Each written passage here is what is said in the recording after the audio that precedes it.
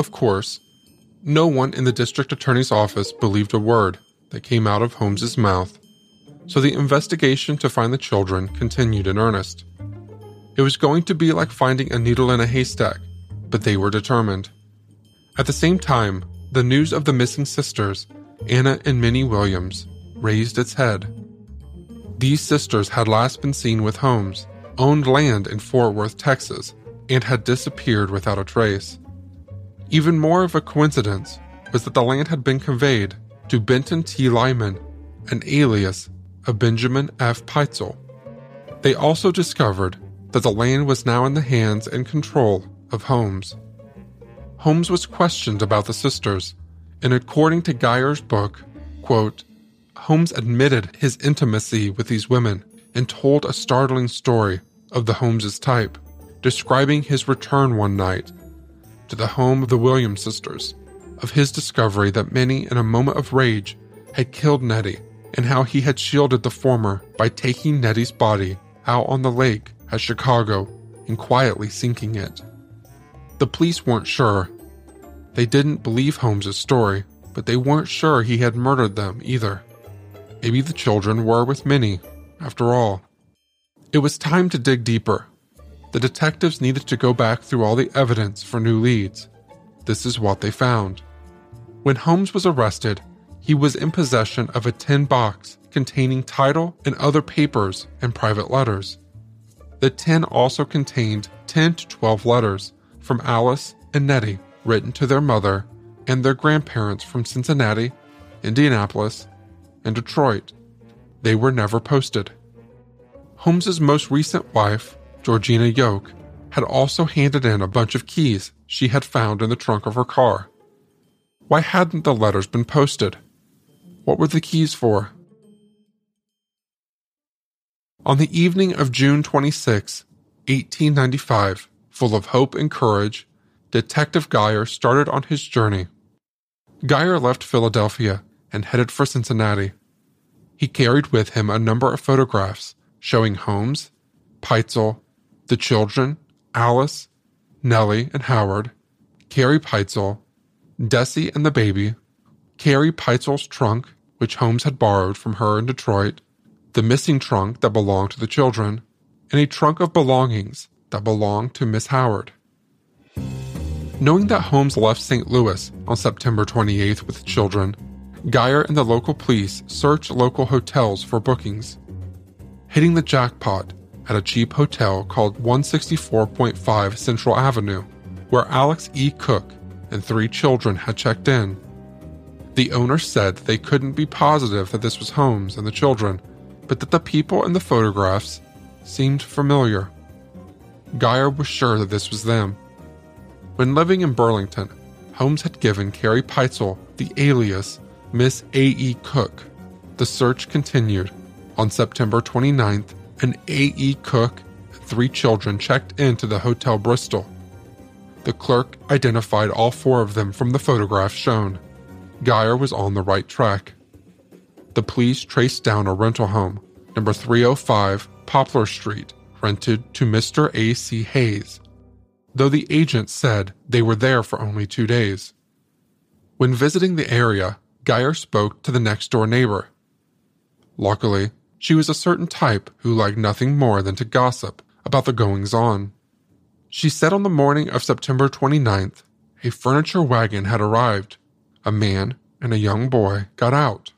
A large iron cylinder stove was taken into the house, but that was all. Then on September 30th, her doorbell rang, and there was Holmes. He told her that he had changed his mind, and she could have the stove. Next stop for Geyer was Indianapolis, and after a lot of searching, he found the booking at the Hotel English under the name Cannons, the children's grandparents' name. The clerk positively identified Holmes and the children.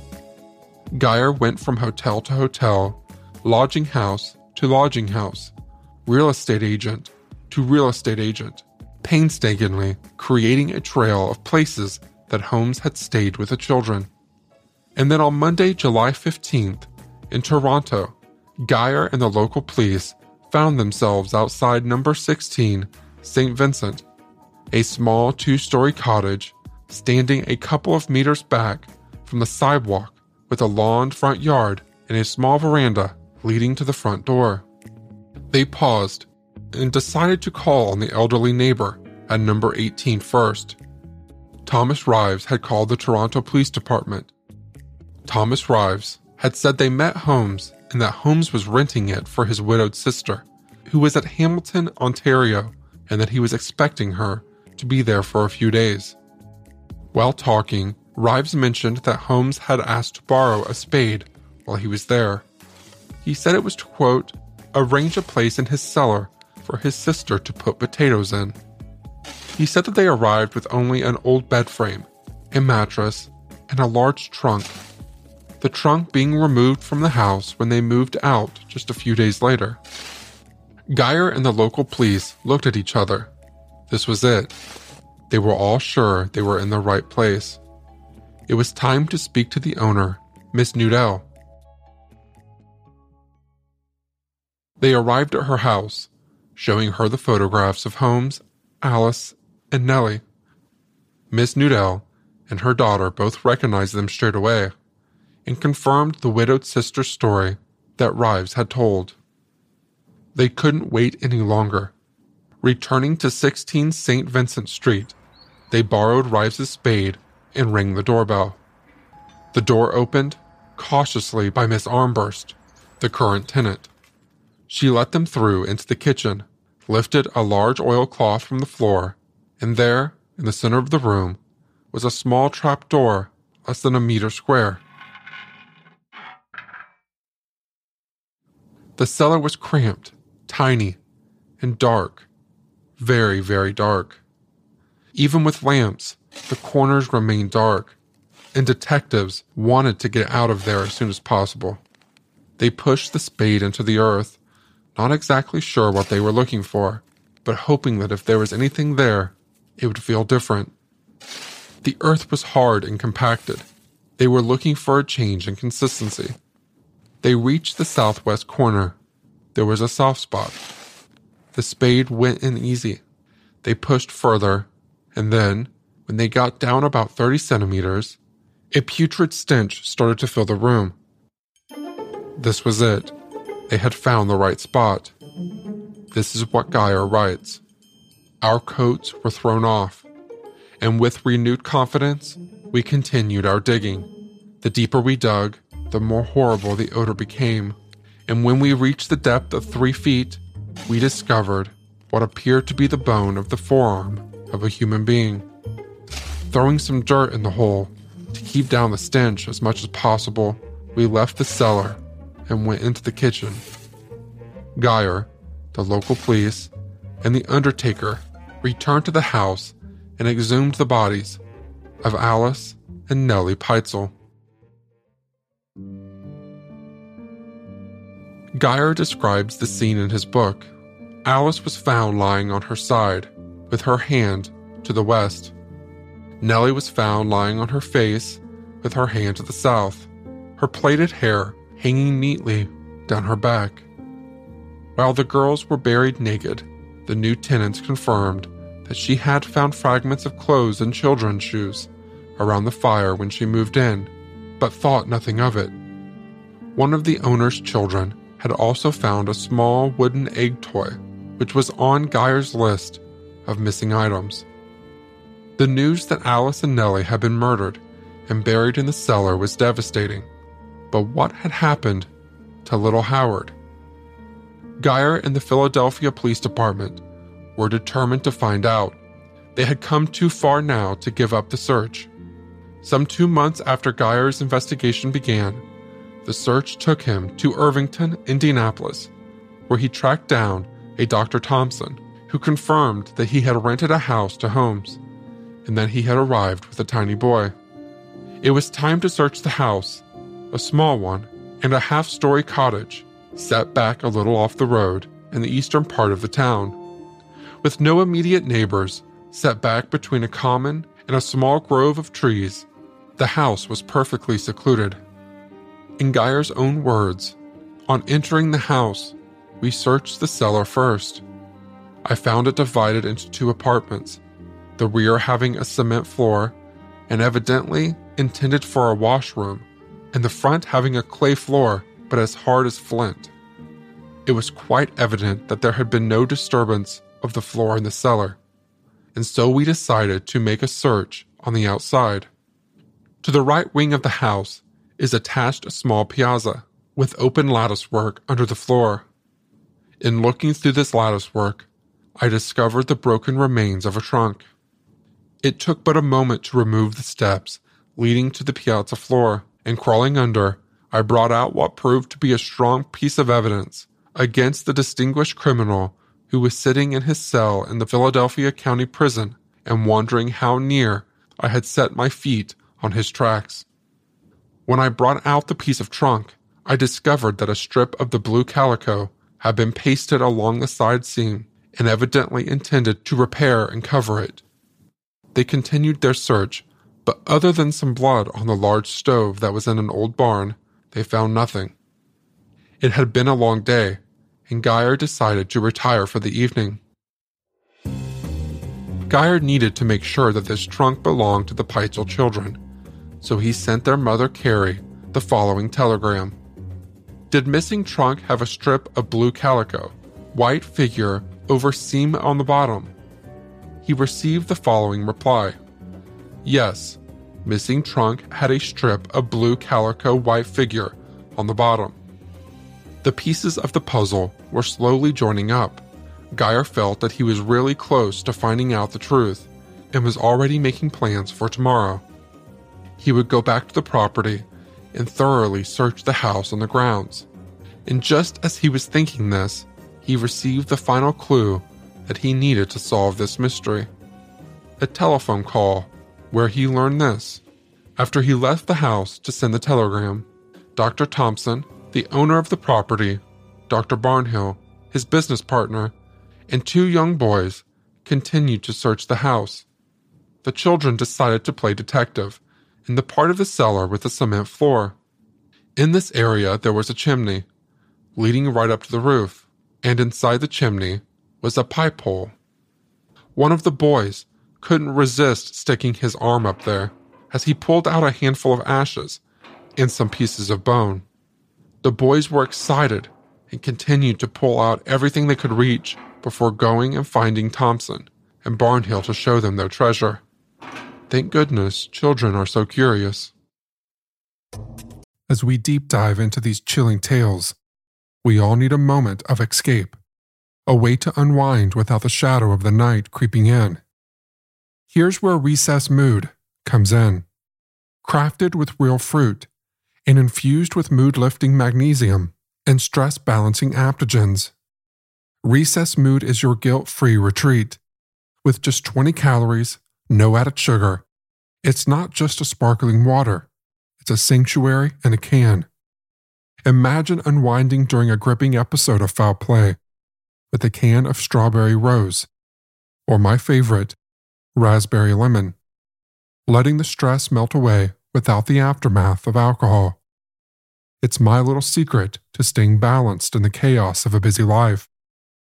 You deserve a healthier way to unwind, to recharge, and to prepare for the next journey into the unknown with Foul Play.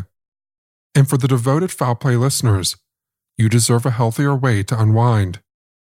Head to takearecess.com/Shane to get 15% off Recess Mood, your go-to alcohol replacement. Say goodbye to your credit card rewards. Greedy corporate mega stores, led by Walmart and Target, are pushing for a law in Congress to take away your hard-earned cash back and travel points to line their pockets. The Durbin-Marshall credit card bill would enact harmful credit card routing mandates that would end credit card rewards as we know it. If you love your credit card rewards, tell your lawmakers, hands off my rewards. Tell them to oppose the Durbin-Marshall credit card bill. This was it. He knew it. They all returned to the house immediately. The entire neighborhood had heard what had happened, and were all there. They didn't want to miss anything. This is the scene in Geyer's own words.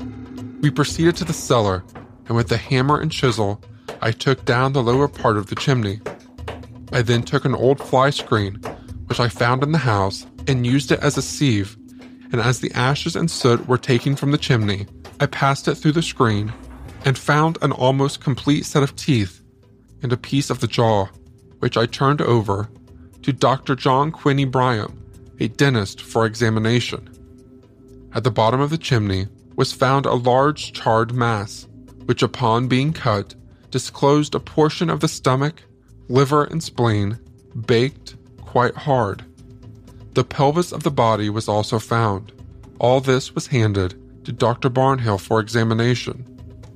They also found the following items in the property that were later identified by Carrie Peitzel as belonging to the children: some buttons, a little spinning top, and Tin Man that Peitzel had purchased for Howard at the World's Fair, a small scarf pin, and some shoes that belonged to Howard, a crochet needle that belonged to Alice, some of the iron fastenings from the trunk, a boy's coat matching Howard's.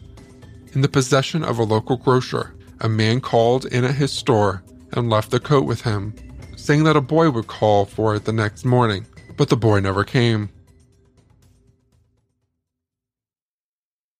The relief washed over Geyer. He was elated. He had found the remains of little Howard Peitzel. In his book, he writes, "That night I enjoyed the best night's sleep I had had in 2 months.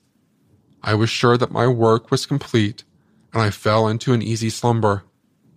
I thought that after all, the business of searching for the truth was not the meanest occupation of man.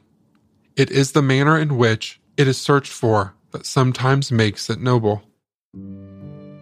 Herman Webster Mudgett, alias H. Holmes, was indicted in September 1895 for the murder of Benjamin F. Peitzel. On September 2nd, 1894, Holmes pleaded not guilty. His trial date was set for Monday, October 28, 1895.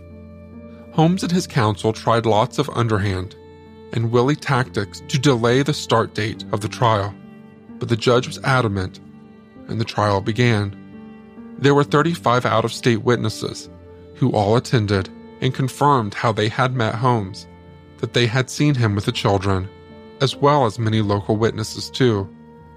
On day 2, Carrie Peitzel was called to the witness stand.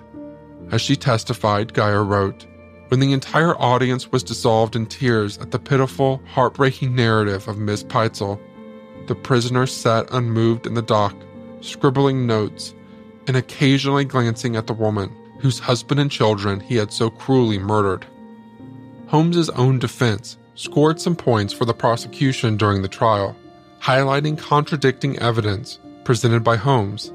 For example, Holmes said that he had seen Peitzel alive in various locations, numerous times since September 2nd, 1894. Yet previously he said in a statement that he had found Peitzel dead at number 1316 Callaway Hill Street on September 2nd, 1894, and that he had committed suicide. 3 physicians were called to the stand. One who was an expert in toxicology said that Peitzel had died from chloroform poisoning, and therefore it was not possible that it was suicide. In Geyer's own words, his presence at the house at the time of his death, his concealment of the death, both from the authorities and from Miss Peitzel, the proof that the man had not died from chloroform self-administered, his robbery of Miss Peitzel, and the insurance swindle, mingled with his audacious fabrications, made up one of the strongest cases of circumstantial evidence ever presented in a criminal court. And when the jury returned a verdict of murder in the first degree, in the language of Mr. Samuels, justice cried amen to the verdict. And the people and press poured in their congratulations upon the district attorney and his assistant, and the able and faithful detective, Mr. Geyer, whose noble work revealed the bloody tracks of a human monster, whose life we hope to never see again. In the preface to the book written by Geyer, he says, "The reader will echo the remarks of the learned judge, who, in charging the jury that convicted Holmes, said, 'Truth is stranger than fiction, and if Miss Peitzel's story is true, and it was proven to be true, it is the most wonderful exhibition of the power of mind over mind, I have ever seen, and stranger than any novel I have ever read.